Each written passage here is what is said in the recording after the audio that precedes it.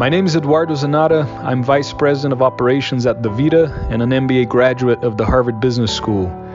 The Latter-day Saint MBA Society was founded by a group of MBA students and alumni who are members of the Church of Jesus Christ of Latter-day Saints, with the hope of bringing together a community committed to navigating the business world with our faith at the center of our lives. In this podcast, you will hear interviews with Latter-day Saint thought leaders that we hope will inspire you, both in your professional and spiritual life. For more information about the Latter-day Saint MBA Society, visit latterdaysaintmba.com. And now I will pass it over to Kurt Frankum, who will host this week's interview. Welcome back to another episode of the Latter-day Saint MBA podcast. Today I'm sitting down with Jeremy and Kristen Andrus. How are you two? Great. We're great. They just had lunch, so we're ready to go, right? Let's do this. Cool. Now, when people, I mean, you're whether you like this term or not, but you're like a power couple, right? I mean, in the business world and the social media world, is that appropriate to label you that way? Ooh, I don't know. Do you want to take that Kristen, what do you think? I definitely want to take that one. We are the least powerful people in our home. Oh, yeah. My two boys that are 4 just ran away from home a minute ago. Yeah, like not for good. But they're down the street. Powerful is, it depends who you're asking. If you're asking our kids, absolutely not. In the business world and in Utah, I'd say Jeremy absolutely is, yeah. Nice. Do you know what? It's we've been married 16 years now, almost. And, I mean, we still think back to the first house that we could barely afford to buy, that we bought because Kristen brought some money into the marriage from her work. And life has changed a lot since then. But when you're growing up with each other, like it's... Yeah. That term doesn't resonate other than to say that where we have a voice or people are watching, it's fun to use that for good. Yeah, I bet. And there's something about, a relationship that starts before the success, quote unquote, success of maybe business or whatnot, and that binds you together and prepares you for that bumpy road, because it just doesn't happen, right? It doesn't. And it's been a great road, but it's always great looking back, but definitely bumpy along the way. Nice. So I think one thing I'd add really quick to that is I talk a lot about marriage and stuff online, but one thing that I think Jeremy and I are really good at is we're both full, successful, happy, quote, maybe powerful people on our own. We're not leaning to each other to look to kind of buoy that up. Like, I have my own thing that I love and I'm passionate about. Jeremy absolutely has his own lane that he's passionate about and very successful and doing great on his own. And then when we come together, I feel like those two wholes make more than it could ever be on our own if we were trying to kind of fill that with each other. Yeah, that's interesting. So where'd you two meet? How did that story go about? We met at a wedding in the San Francisco Bay Area, where I'm from. We actually both flew in, didn't know each other. We got sat at the same table, and I saw that his last name was Andrus. And it turned out he was an East Coast Andrus, but I knew I knew his grandmother, who was actually in my ward growing up, and dear friends of ours, and some of her kids, but they were all the ones in California. And Jeremy and his family were the only ones on the East Coast, and that's where we met. Nice. It happened pretty quick for you, Jeremy, or what was the? Should I take that one, wedding? Jeremy? Define quick. I will say that, and she missed the first part. When I saw her, I was so struck by her. She walked, it was an outdoor wedding amphitheater. I offered her my suit jacket, and she turned it down. Ooh. And that was me, because I was very drawn to her. And at the time, we were both living in Utah, which we did for 4 or 5 months after that. And we saw each other every single day. Mm-hmm. And then Kristen wouldn't call it quick. And then 3 years later, we got engaged. Yeah. He likes a spreadsheet where something tells you this is the correct answer. And there was no spreadsheet in dating and marriage. And so it took him a little time to find the answer he knew was there. I was drawn to her immediately. I am a methodical, thoughtful, deliberate decision maker. And I don't want to suggest she's anything but I'm not. but we move at very different paces. Yeah. Yeah. Nice. Yeah, Well, it still. worked out nonetheless, right? Perfectly. Right. Perfect. So, Jeremy, tell me about your, as far as like the business direction you went in. I mean, was it early on in college and high school as a 5-year-old? I mean, when did the business school and whatnot, that direction come to the surface? You know what? Of course, everything in the rearview mirror is clear. But as I look back, I realize I always thought like an entrepreneur. Like I remember buying a lawnmower when I was 6, 7 years old and getting a paper route in Minnesota when I was 8 years old and getting up at 4:30 in the morning to deliver papers to make money. And I was always motivated by thinking about how I could build something. And yet when my career started, I meandered a lot. And it wasn't as clear to me. You know, I wanted to be a business leader. I wanted to be a CEO, but the path to getting there wasn't clear. And so, you know, I was all over the place for 10 years. I was a management consultant. I day traded stocks full time for a while. I built real estate. I started a frozen beverage supply company. Wow. I mean, it was meandering, but it was informative. And I learned a lot about me, what made me tick, what frustrated me, what made me feel sort of cramped and uninspired. And there was a moment where the pieces started to come together, and that was at Skull Candy. And Skull Candy was a very bumpy 8 years, but it's where I found my passion. And it's been a great career since, but it took a while to get there. It was a little frustrating for a while, actually. Yeah. I'm suddenly self-conscious of my $10 Amazon headphones. You know what? Anyway. Brands aren't for everyone, I guess. Right. So you got your undergrad at BYU? Mm-hmm. And then was business school an obvious next step for you, or did it take a while to get there? You know what? It was obvious early on growing up. And the reason I chose to go back is that between BYU and Harvard Business School, I started as a management consultant. I day traded stocks full time for 6 months, and I developed real estate. And I got to the end of this, towards the end of this period, and I said, I really don't know what I want to do, who I want to become from a business perspective. And so for me, it was an opportunity to go back and find a moment to reset and sort of reevaluate what I wanted to do. And glad I did it. But I don't know that it got me any closer. It was a great 2-year period, and it was very expensive. But you know, it's you kind of I really figured things out by doing, and by sort of asking myself along the way, how do I feel when I do this? How motivated, how inspired am I? Versus how much is it like pure discipline that's ripping me out of bed in the morning. Yeah. And Christopher, for your journey, I mean, what did you want to be, whether as a young girl or in college or whatnot?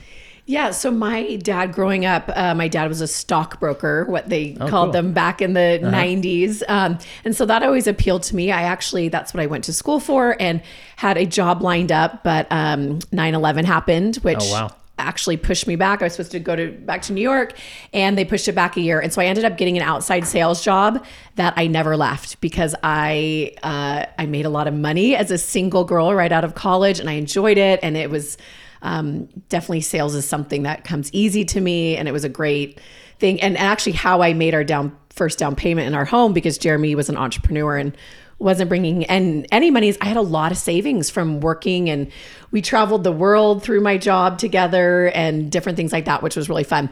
Then I bought a women's fitness, a gym, knowing that we're going to get married, and I moved to Utah, which is funny because I kind of came kicking and screaming. I wanted to live in San Francisco, and now I couldn't be more grateful to be here. But bought a women's fitness center, which was right up my alley because I love fitness. I thought it'd be kind of fun to be an entrepreneur. Yeah. Started having a couple of kids, and then realized by, I think, kid number 3 that I can't do both of these things. So I'm going to stay home, and was really involved. Skull Candy felt a little bit like a family business. Not exactly, but it was a big part of our life and our family. We traveled a lot with it, and had so many amazing opportunities in our life. And then as we've had different outcomes, service and giving back and philanthropy has become really important to our family and of a way of keeping us grounded. Of when something happens, we don't look at what can we consume, we look at what can we give back. I joke that Jeremy goes to work every day so that I can give all of our money away. And that's kind of true. Yeah. It's a good team there. Yeah. And so I look back and I think my mom, always not as vocally and obviously not online back in the day, but she was always serving. She was always out helping. She was taking the underdog to lunch. She was taking the woman that was struggling dinner. Like, that was just always in the back of my head. And so I think it came naturally when we've been given opportunities where we can give back in big and small ways. Yeah. Yeah, that's awesome. So where along your education journey did you two meet and marry? Right after Harvard. Okay. Yep. So Jeremy, with Harvard, I mean, was that a dream school for you? I mean, that brings a lot of prestige, and it's not just any other business school there. It was. I mean, that was a decision I'd made when I was 14 or 15 years old. Oh, wow. And actually, I didn't get in the first time I applied, which was devastating to me. I got into other business schools, but there was only one that I was committed to going to, and so got rejected, doubled down, and I remember going to meet with the dean and sitting down and saying at the end, just so you know, I'm going to apply year after year after year. And so, you might as well accept me the second time, because you're going to keep getting my application. Fortunately, the second time I got in. Oh, cool. Nice. And as far as that attitude of doubling down and saying, like, this is, because I'm sure there were other business schools that accepted you that are probably pretty respectable as well, And so, I mean, how do you get, what does that doubling down look like, other than maybe, engaging with the admissions people? you know what? So I did. I went and I changed career direction a little bit. I reached out to people to get some guidance on how to position myself better. But I think it speaks to, just generally my DNA. I mean, I'm a very when I get committed to something, I go after it, and it can be a little bit obsessive sometimes. Like when I choose, nodding and it's laughing. like some things never change. when I choose to do something, and this is part of my philosophy. I didn't choose to be that. That's just how my mind thinks, and it always has. But it's something that I've thought a lot about. As I think about where am I on this scale of talent versus sort of grit and determination. And as I read books about grit and about super talented people who become something or someone, I realize that sort of a willingness to grind and think about life as a marathon as opposed to a sprint is really what most successful people do to accomplish. And, you even want to look at the best athletes in the world, what you see are the moments of glory. But they are not only the most talented, they're always the hardest working. And so that's just something that's always, it's always driven me. And I think there's a mindset that's valuable there, which is when you fall down in a sprint, you're in trouble. It's over. But when it's a long race, it's decades long, you figure out how to work your way out of it. And I just think life is all about the long game that way. Yeah. So if you had an undergrad, graduate in front of you who was determined to get into Harvard, what are some best practices or tips you'd give them to position yourself similar to what people told you? Yeah. I mean, I guess first of all, I would say you don't have to go back to business school the way that you used to. And I think that's changed. And, particularly with entrepreneurship the way that it is, there's a different path for everyone. So I would say all of these things with enough time and planning, you can figure out, whether it be, your MBA from Harvard Business School or, as an entrepreneur, whatever it may be, over time you figure these things out and you sort of find this equilibrium between a commitment and drive and talent. But I would say more than that, picking things that are meaningful long-term and going after them is incredibly satisfying. And sometimes, for me, Harvard was like, it was an equal mix of sort of my mindset, it was the right thing to do, and my heart always wanted it. and finding, balance between what feels right and what you really truly believe is right for you in your heart is important. Yeah. And there were moments in my career where it was all strategy and no heart. And I was never happy in those moments.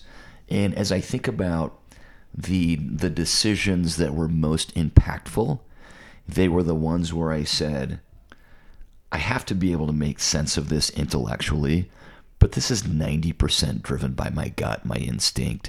It's what I want. And I think sort of the want, the passion, the desire is a really powerful driver long term. Yeah. Yeah, that's really insightful for sure. Any principles come to mind at hearing Jeremy say that? Or Yeah, a couple things. One is, I remember Jeremy always used to say, oh, I have like a chip on my shoulder about that. And maybe it was the Harvard the first year or little things throughout his career. And I always thought, I think of a chip on your shoulder as being negative. Well, Jeremy absolutely spins it into a positive, where he gets a chip on his shoulder and it doesn't make him spiral down. It makes him so much better. And so he's always said that. And it's taken me years to understand where that's actually gotten him, and where having, being brought down or push down, things happen, of course, to all of us. He makes himself better because of that. He pushes harder, stronger, faster than anyone else because of that, where I think some people could have that get them down and kind of pushed away from their dreams. For him, it's always buoyed him a lot closer. 2, he's really, really smart. So he says, oh, talent, not really. Grit, yes. Right. He's very, he's a very sharp and smart, and the gut instinct is right on. And then the third thing I'd say that I think kind of got him to where he is in all this is he's kind. I had a friend actually that said, I know Jeremy looks nice online and all that, but I know and I'm like, no, he really is. Like, people really love him, and he is everything I say he is, everything is, employees say he is. And so that combination of the grit and the talent, the brains, and being kind, like just simple, that simple thing, I think is what gives him that X factor, and what's made him so great. We have a rebuttal here. I'm blushing. Thank you. My biggest supporter in the world. Right. Nice. You mentioned in some of the principles you sent me as far as success and failures, because it is maybe easy, like you said, to see the online Andrus family and think, oh, they just did everything right. Harvard, Skullcandy and Traeger, like everything just works out for them. Tell me about where the failures are at. Like all over the place. Like where do I start?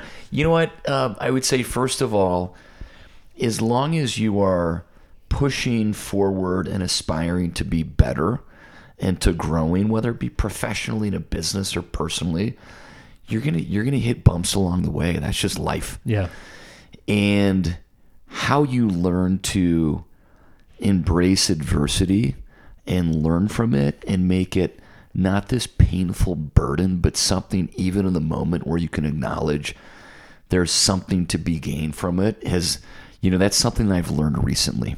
As I look back at my career, for example, which was really important to me for a lot of years.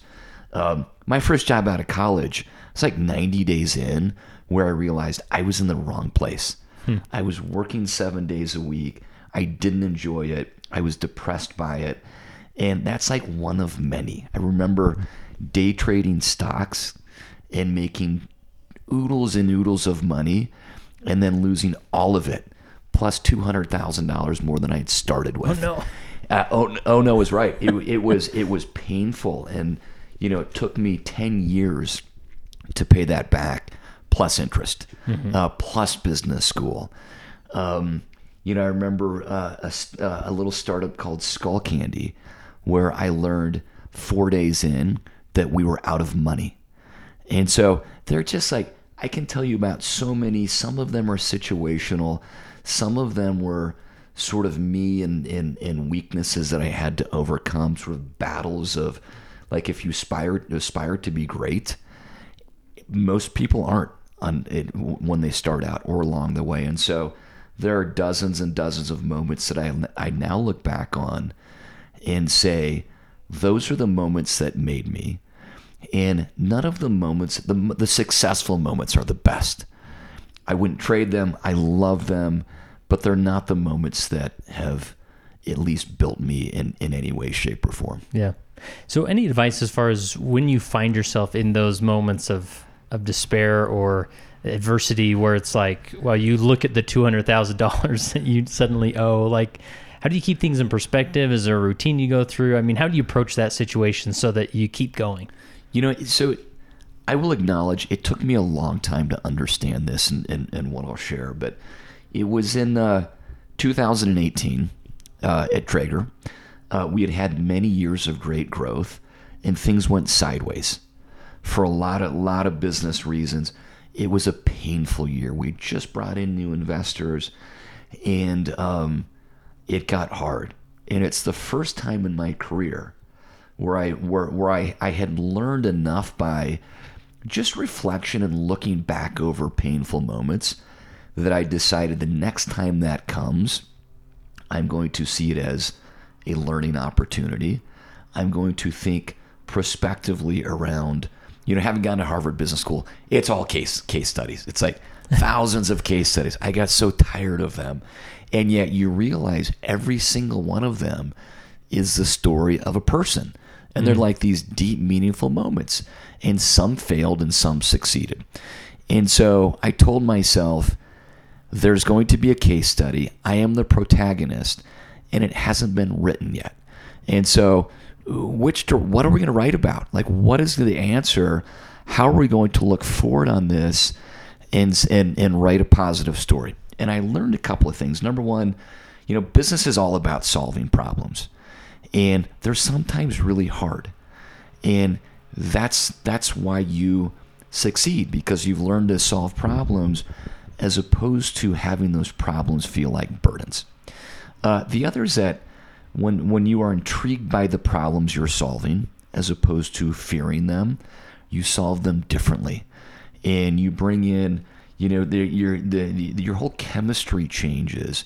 Your inspiration, your excitement, your creativity, your resourcefulness, when you actually find them to be interesting, the way that a case study would be if I'm reading from the outside in, no skin in the game, no pain, no glory. But when it's myself, it was the first time I said, this is a fascinating problem that we have to solve. We're going to solve it in a way that's going to lead to a positive outcome. And it was fun, and we did. Yeah. Oh, that's awesome. That's awesome. Christian, I'm curious for you to speak to, I sort of jokingly said you're this power couple in the beginning, but, when somebody in a married relationship goes down the path of business and, Harvard and starting companies, and, the spouse can maybe feel like they blend in the background, but I feel like you two have done such a good job of staying engaged in your own way. So what advice would you give to spouses of the business graduate who is going on and doing great things and building awesome companies? Yeah, that's a really great question. And this came up the other day when we were actually speaking at BYU. And it was actually one of the professors that said, my wife has a hard time when I'm gone and I'm traveling, and what can I do for her? And I said, nothing. There's nothing that you can do to help her. She has to do it herself. And so when you're the spouse, I remember sitting in our kitchen of our last house, and I was like, it's all about you, and you get all the awards. And I remember crying and just thinking, we just keep talking. Everything's about you and your business. And finally it was like, that's not his problem. Like, I actually want that for our family. I want him to be successful, because when he wins, I win, our family wins. Like, hands down, absolutely. That is my goal, for him to succeed at everything that he does, because then we're all happier. But then I realized, saying that then I need to fill my own cup as well. And that's going to look different for everyone. And that's going to be a lot of learning and searching, and what do you find joy in? But finding joy and happiness in his success will never be yours, ever. And it can be great for your family, but you can still feel very empty and like there's a void in your life, even if your quote family is successful. So I would say maybe it's something you're prayerful about. Maybe it's something that you schedule in time for, that you have time on your own or with friends. What's important to you? Let your husband know. I'm sure I've been there. You are probably doing a lot for your family because he's working so much. So make sure that you and say this aloud. These are my needs, honey. This is what I need. These are some things that I really need to be the best mom and the best wife. Because guess what? When you win, he wins and your family wins. Yeah. And so I think that's so, so important to not look for him or your marriage to make you happy, but to really find that fulfillment. And by the way, it can't be your kids. Kids are awesome and they fulfill you and they're amazing, but you need to be Kristen for a minute, right? Jeremy's Jeremy all day long. Jeremy. I'm mom a lot. And so when I can find that Kristen voice, even if it's just on a walk in an exercise class, maybe it's just reading. I can find Kristen for a moment. I can fill that cup and I'm so much better for my family.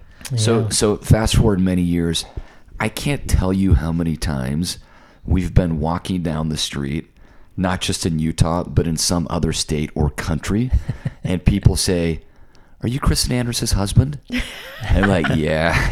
I high five them. I get that. I get it all the time. And I think it goes back to a couple of Kristen's superpowers, and she has many. One is she has endless energy and sort of the ability to get things done. And so she doesn't let her circumstances dictate anything in life. She creates her circumstances. And so one of the things that she's described that I think is a real example is that she finds her passion, she finds what inspires her, and then she goes after it and she does it. And so I think as we are whole independently as a couple in our marriage, that's the 1 + 1 = 3. And then add kids to that, and there's a lot of happiness. But I think her point is a good one, which is none of those things can mitigate personal unhappiness or unwillingness to fulfill some of your own inner drive or inspiration. Yeah. So, and I appreciate your point about the sometimes the default position is like, well, we can find unity together as we focus on the kids together, right? But there is this moment where Jeremy gets to go to the office or focus on Jeremy in that context, but you're always in the context of maybe your kids and family and those things. So it's important to make that space of being Kristen or finding your own passions that maybe aren't related to your kids, right? Absolutely. And on my own and him and I together, because he used to travel incessantly, worked incessantly, we found that oftentimes in order for us to spend good quality time together, we'd have to escape the house, and go away for a weekend or go on little trips or things like that. And that was kind of our lifeboat of, marriage and keeping the marriage. I mean, the marriage should be the most important relationship by far in front of your kids, because you are the base. And I was listening to that song the other day that said, if the bones of the house aren't strong, I'm not going to sing the song, but if the bones of the house aren't strong, then it's not going to last. And that's why I feel like we're like the base. We are the bones of this family. And if we are not strong and secure, and by the way, happy and fun, and we, can go and be Kristen and Jeremy together, that in the end serves our kids more than we could ever do anything else. Yeah. So are there any, there's some cliche answers to this, and I want to take those off the table. Like as far as, like routines or things you do to maybe stay strong as a couple. Obviously date night's important, couple prayer or whatever. But is there anything maybe we wouldn't expect that's a routine that really keeps the bones of the family strong? I'd say one thing that I feel like he keeps me in the loop, and he tells me everything that's going on at Traeger. So I know who they're hiring. I know who they're firing. They're not firing anyone, by the way. I know what's coming next. I know really the ins and outs of, probably skimming the surface, but I feel very involved. I feel very invested in his day-to-day life, which is what takes up most of his life. And on the other side, I tell him I'm out at this refugee family this morning and this is what's going on. And I'm giving him details. So it can kind of sound like maybe surface, but it's actually really important, because when you could live very parallel lives in the lives that we live, because we're both like go-getters and we don't stop. Yeah. But we make sure that we include and we cross paths a lot just in talking about what we're going through, so that we know where the other person's at. Yeah. Yeah, it's I really do believe that we have come to appreciate each other's passions and share them together, even though we spend our time differently. And we definitely intersect. Kristen has a lot of passion for Traeger and gets very involved, and we intersect there. She has a ton of passion for community initiatives, service, refugees, and that's an important part of, like, I have really come to share that passion. She leads it. We all participate. But, really believing and supporting each other's sort of interests, I think it's been an important part of our marriage. That's awesome. Can I say one more thing that Please. I think is, we talk a lot. I've learned a lot about this through podcasts and different things, but and Jeremy and I love a book that talks about how expectations are the difference between reality and your expectations and reality. Oh yeah. And so I'm always telling people online, and they laugh at me, but I'm like, lower your expectations of your husband, lower your expectations, and you will always be happy. And so I joke about that, but like, if he can go to the soccer game, I'm thrilled. If I'm constantly feeling like my expectations of Jeremy are missed, and they're missed again, and I'm bugged again, and I'm bugged again, like, that's a lot of marriages. You see why I think she thinks I'm great? No expectations. No, but I clear a low bar. But it's the same with me. Like, I feel like I'm probably not the perfect wife, but we let most things go. And I know that he is never malicious in anything. So if he misses something, or, my expectations are they really are. I mean, he always exceeds it. But if you set this high bar and you expect, and you don't tell your spouse, Yeah.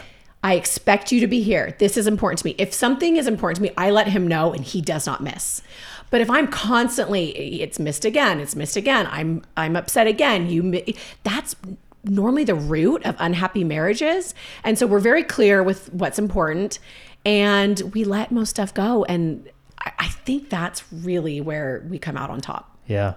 Yeah, that's what, and again, it goes back to those just simple communication of communicating what's important and the expectations without holding them too high in your own mind. And because that can really destroy any relationship when they keep missing the bar that they didn't even know was there. Exactly.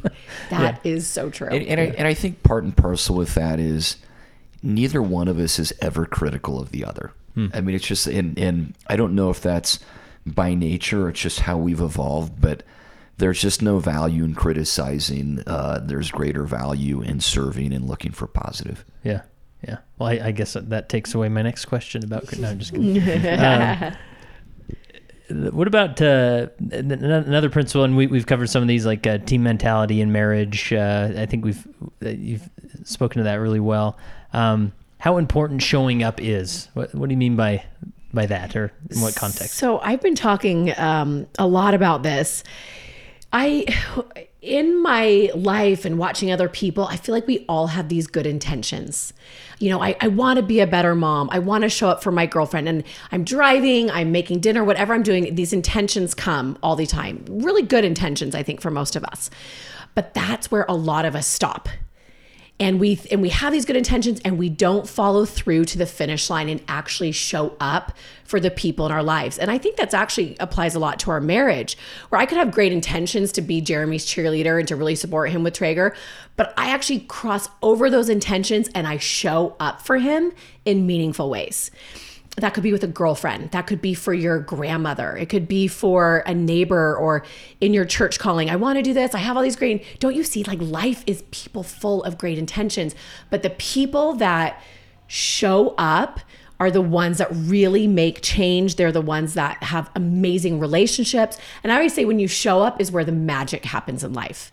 That is where the goodness and the bonds, and it could be with your kids. It's really in any relationship, is showing up is what is for me, the difference between being good and being your very best. And it sounds like showing up, being willing to show up sometimes means you're not fully prepared to show up or have everything in line to really hit a home run for whatever you're showing up for. Exactly. And I would say if you're waiting to show up when your house is perfect, your hair is perfect, or your heart is perfect, you will never show up. Yeah. And so my whole thing is you show up anyway. Yeah. Like we went to this service project the other day and I laughed. My 4-year-old said, "Why do we always have to help people all the time?" He was crying. And I thought that just made And my then he said, "I hate helping people." I hate helping people. It's like, you're in the wrong family, kid. Yeah, I was like, that just, like, I feel like the best mom ever, that you think we're always helping people. But everyone's crying, complaining, right? I mean, there was so much fighting in the car down to the service project, but we showed up anyway. Yeah. And so when you show up anyway, that's the magic. Yeah. And I've noticed my own family, usually they're happier getting back in the car than maybe getting out of the car. Always. Right? You know? Yeah. Anything you'd add, Jeremy, to showing up, or? You know what? I just think it's a willingness to look outward and be active and always be extending your energy. And as a business leader, this is just a philosophy every single day, and it doesn't ever end. From a family perspective, this is we call Kristen our chief culture officer of our family. She schedules us out. She finds time. It's never perfect, but we commit to things, and then Kristen makes sure that we show up and deliver. And it's always messy. It's never clean, but it always feels good. And I think oftentimes, simply being willing to keep your feet moving, as you said, your heart sometimes follows your actions. You show up, you start an activity that is positive in nature, often outward looking, and it motivates you to do more of it. Interesting.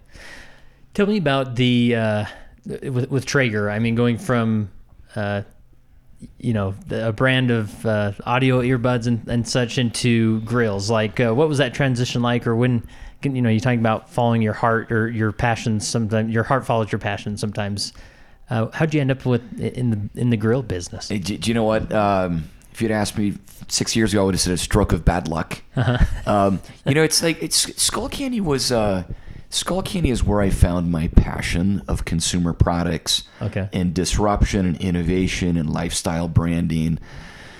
But it was hard. I was definitely not prepared for it. I mean, when you think about all of the things that I did at Skull Candy, I was learning all of these things on the fly. I remember the first time I went to China. It was a long trip. I didn't know where I was going. I didn't have people that spoke English. I figured it out. And the 50th trip to China was a lot easier than the first one. And there were a lot of moments that Skull Candy moved so fast for me that I was always a step behind. And it was hard. It was hard. I mean, we took the business public, and we were the highest shorted stock on the NASDAQ, which means that more than any stock on that exchange, Wall Street was betting against us. And so you have these moments along the way that you simply I had to step back and reflect and understand what I'd learned. And so fortunately, between Skull Candy and Traeger, I took a year off, and it was an opportunity to write about my experience, to reflect, to really understand the failures better, and to figure out how they may become strengths and really a blueprint for the future. Yeah. It was an opportunity to get to know my family because I'd been working and traveling too much. And so it was a very informative year for me to really reset my personal and my professional life. And so my family life has been so much better since then. But going into Traeger, it was like, as much as they may seem like different businesses, the analogs of what we're trying to build are incredibly similar. Sleepy category, no innovation, durable hard good, disruptive branding. And so it's a very different customer, very different product category. But I felt like the second time I was more prepared than the first time.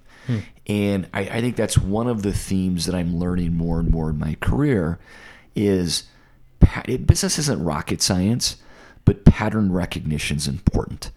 And so the problems, unfortunately, are different every time, but you start to develop this toolkit and this mentality of how to approach problems. You start to develop more confidence in yourself, and you realize when you're faced with a hard problem that you have no idea how to solve, that if you are calm and you access resources and you call mentors and you rely upon your team, you work through them. And so Traeger has been such a better experience. It was rough out of the gate, and I'm confident we have bumps ahead of us. But having a blueprint from having stubbed my toe a number of times along the way has been incredibly valuable. Yeah.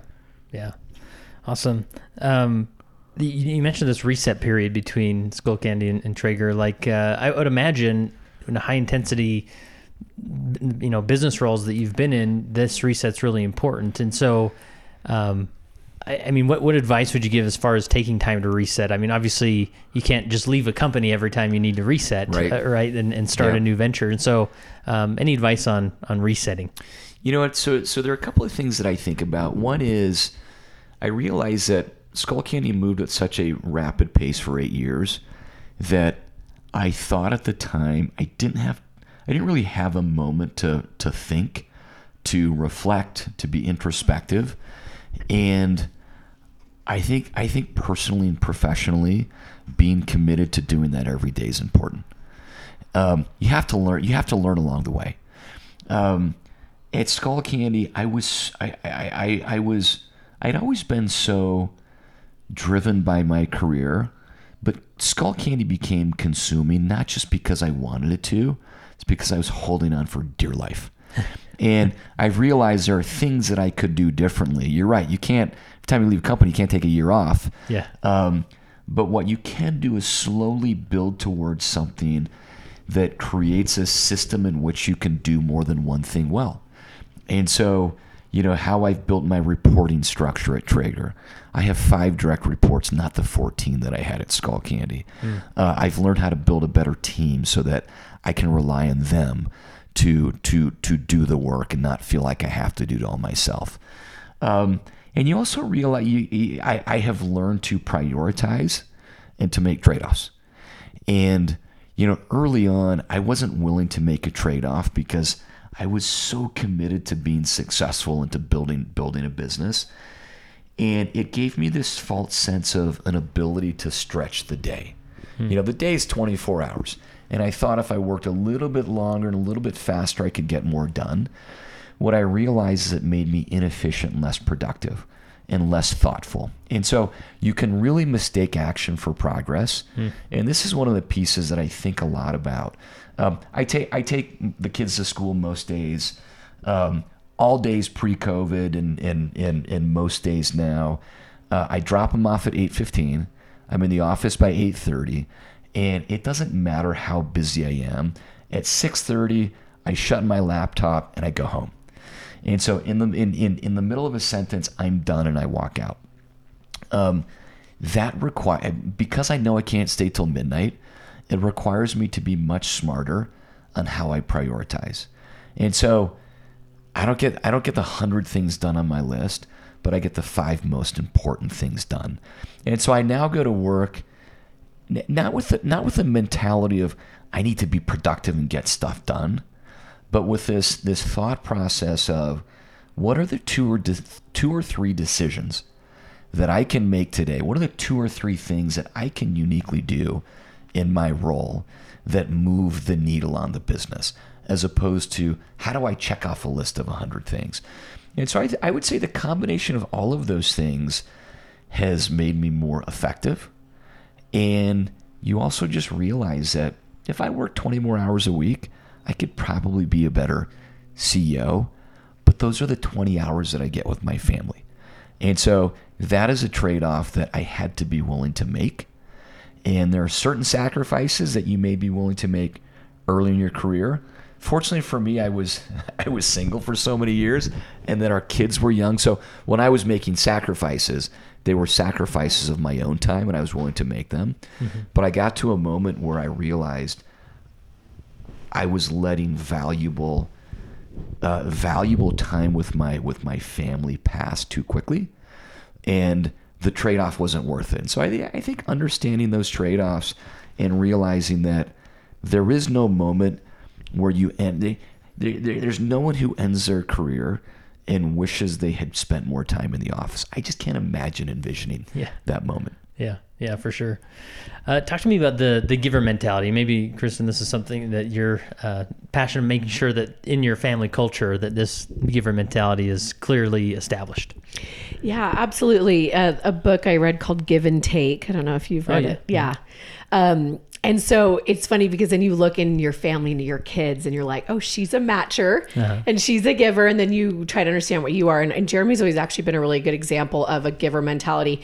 He would take on all these mentors and spend so much time with people and energy with people. And I thought, why is he doing that? Like, we don't even see him. But what you realize in this giver mentality, and I've come to realize in my life and with my children and in the community, that the more I give and the more that I kind of open up to that, the more doors that open as well. And you don't do it, you don't give in order to get back, but you realize your network, your world, your community, the strength around you, your village just opens up, and these doors and this world that you never knew about becomes yours when you have this giver mentality and when you're trying to match. And I think you could actually look at this a lot with marriage as well. If you're giving and giving just to give and you're not expecting, once again, expectations, you're not expecting that back in return and looking for that match. I think early in our marriage, I was always looking for that match, and you'll always come out, it's never a match, right? There's different seasons. And so I realized that if I'm a giver with my children, in my friendships, in my marriage, definitely out in the community, that it comes back so much more than you could ever imagine. And your world just becomes so much bigger than you could imagine. Yeah. This has been, to Kristen's credit, probably the greatest rally cry in our family. It's being committed to serve. And Kristen really leads this. And I will say there are days where I say, oh my gosh, I'm either so busy or I'm so tired from the week, and we go, and we never regret it. And it's this is one of her superpowers as well, which is she has a desire to do good, and when you find the intersection between that and just boundless energy and ability to get things done, it's amazing to watch. And early on, I would think to myself, but we're so busy. Yeah. We have so much to do. And it's a perfectly fine excuse. What I've realized now that we're in the middle of it, to some extent looking back, if we didn't schedule some of these things, if there weren't an ongoing commitment, and Kristen's, like a day doesn't go by that she's not devoting multiple hours, and a week doesn't go by that our family is not somehow involved. You can always be too busy for it. If you don't commit to it and schedule it, you don't do it. And I see the impact on our children.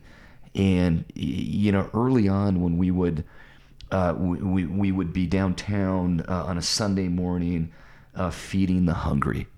And early on, our children would sort of look at them with some fear and, this is not where I come from, and this is a little bit uncomfortable. Or the first time they walk into a humble apartment of a refugee family, there's some discomfort because it just feels different than where they grew up. And we see them now, and they embrace them.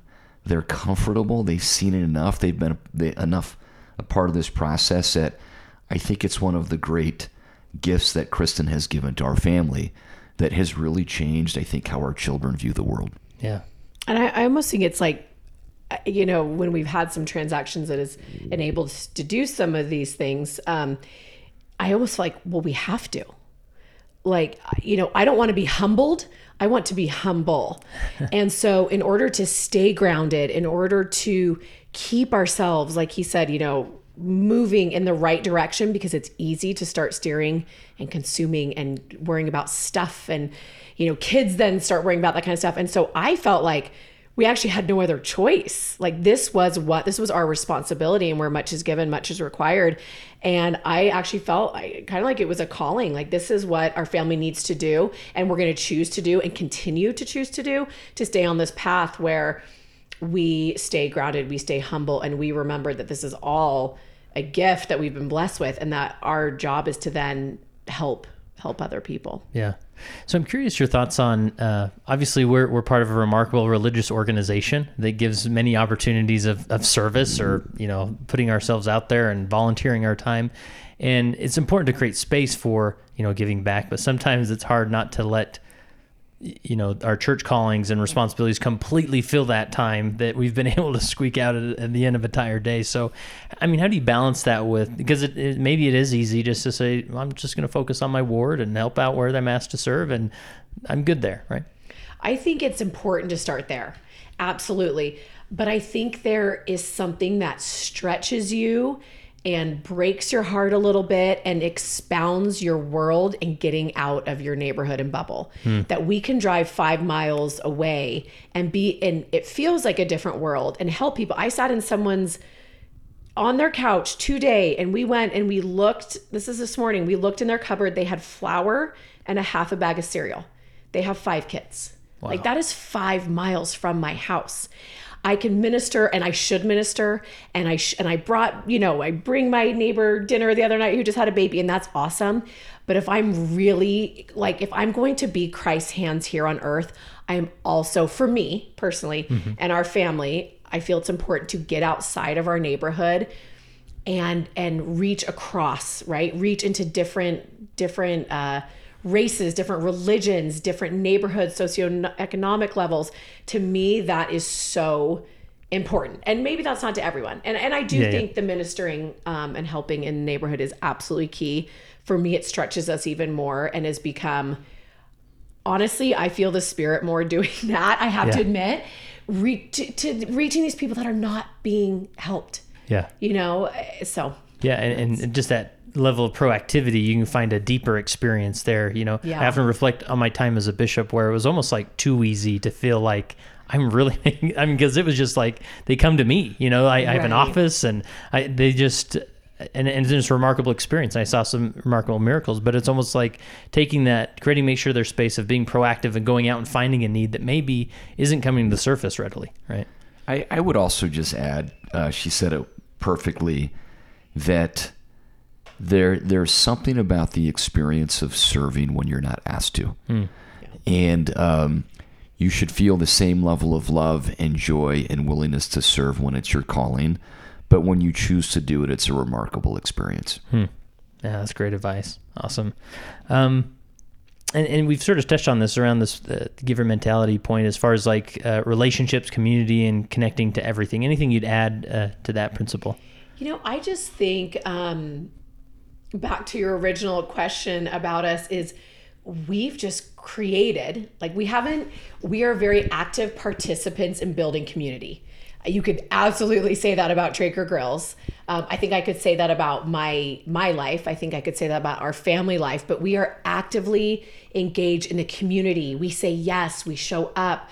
Jeremy's absolutely, I don't know if I'd call it networking. Jeremy absolutely networks and has a huge network that's been such a blessing in our lives and in all ways, and different things that we're involved in. And I would say the same. The more, I always say, make your circle a horseshoe. And I think it's the refugees, it's the people that are different. It's my wonderful friend who's Muslim, who I just saw the other day and gave a big hug, and she said, I'm so tired because it's Ramadan. I thought, I'm so grateful that I know you. I'm so grateful that you're a part of my circle. And so it's building this community and this village. And I will say a big part of it is that my kids see that. I want my kids, especially in Utah, which is where we live, it can be very comfortable. And I want my kids to be as uncomfortable as possible. And so I want to build friendships and network a community that is different than us, that looks different and thinks different and believes different than us. For me, that's really important. Yeah. Wow, that's powerful. Anything you add to that, Jeremy? It's been interesting to think about the importance and the power of community over COVID, and in a way that I had never contemplated before. But when you feel scared and you feel on your own, suddenly your interactions with other people become that much more important. Mm-hmm. And I remember as, when we were in quarantine, as we'd walk down the street and see a neighbor friend whom we would have busily raced past in our ordinary lives, you stop and ask how they're doing. And you actually care. Mm-hmm. And this is something that I appreciate more and more. And community is simply extending yourself wherever there are other human beings. And it's been very satisfying to slow down a little bit. I don't travel for work hardly at all, and to take the time to ask people how they're doing, and to be willing to reach out and create communities elsewhere. Yeah, awesome. Well, I think this last point would be great to wrap up on, as far as the gospel and your experience with the gospel, and that you say it's personal and everyone should find how they best connect with Christ. Expound on that. I'll start with that. I think, as Jeremy just commented with COVID, it was so interesting in bringing church home. And I think it used to be you showed up to the Word building and you could check that off for the week. And you could even check it off for your kids because they were in 3 hours of church. Like, way to go. We all made it. And now it's personal because it's at home and you're teaching your children the basics of the gospel that you hope touches their heart. And I think it just pared down a lot of, for me, this is personal, right. A lot of the stuff that was just, that didn't matter maybe, and it brought it home to my relationship with Christ and the way that I can best do that maybe and is different than the way that Jeremy does that. And it may be that my kids do it differently, and allowing them to forge their own path and to introduce, this is why we love our church, and this is how I connect with Christ, and this is, how he's my friend and what we've been through together, and you'll do it your own way. And I hope you choose this path instead of kind of walking down, like, I feel like when I was growing up, it was like, you do this. If you mess up, you're in big trouble. And I just think it's more personal now, and it's personal for each child that we have, and it's personal for me and my relationship with Christ. And the goal is just for me to have that, to have him and I become closer and closer every day. And I'd like to find something that sticks. If I try to push and do something that just doesn't work for me, but then when I find something that sticks, that's where I feel my testimony grows, and it pushes me, helps me become closer to him. Awesome. We really, really try to ensure that our faith in Christ is integrated into our conversations and into our lives. And I think it's been so interesting over the last 14 months, and we're just starting to go back to church every couple of weeks, that when there was no box to check, the only definition of success was, did we have a good conversation? Did we feel the Spirit as we talked to our children about some gospel but life principle, some Christian value? And, we think a lot about how do we make sure that we are not only setting an example but enabling our children to make their faith in Christ their own and not ours. And at the same time, one of the things that we've missed that I'm looking forward to again is our children being able to go back to primary, and to interact with other children and have those friendships, to listen to incredible teachers, teach them the things where there are gaps. We don't get it all right. We love for them to go and learn those things, but ultimately, and I don't know if this is generational or just a different perspective, we truly hope that that the conversation that we have in our home is, it's not about checking the box. It's not about the do's and don'ts. They exist, but that it's driven by a foundation of faith and their ability to feel the Spirit the way that we do. Awesome. Love that. I got one more question for you before that.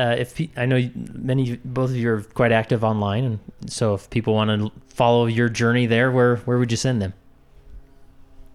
Kristen Andrus on Instagram, and I have free YouTube workouts. So on YouTube, nice. you can look up Kristen Andrus. I have 250 of them.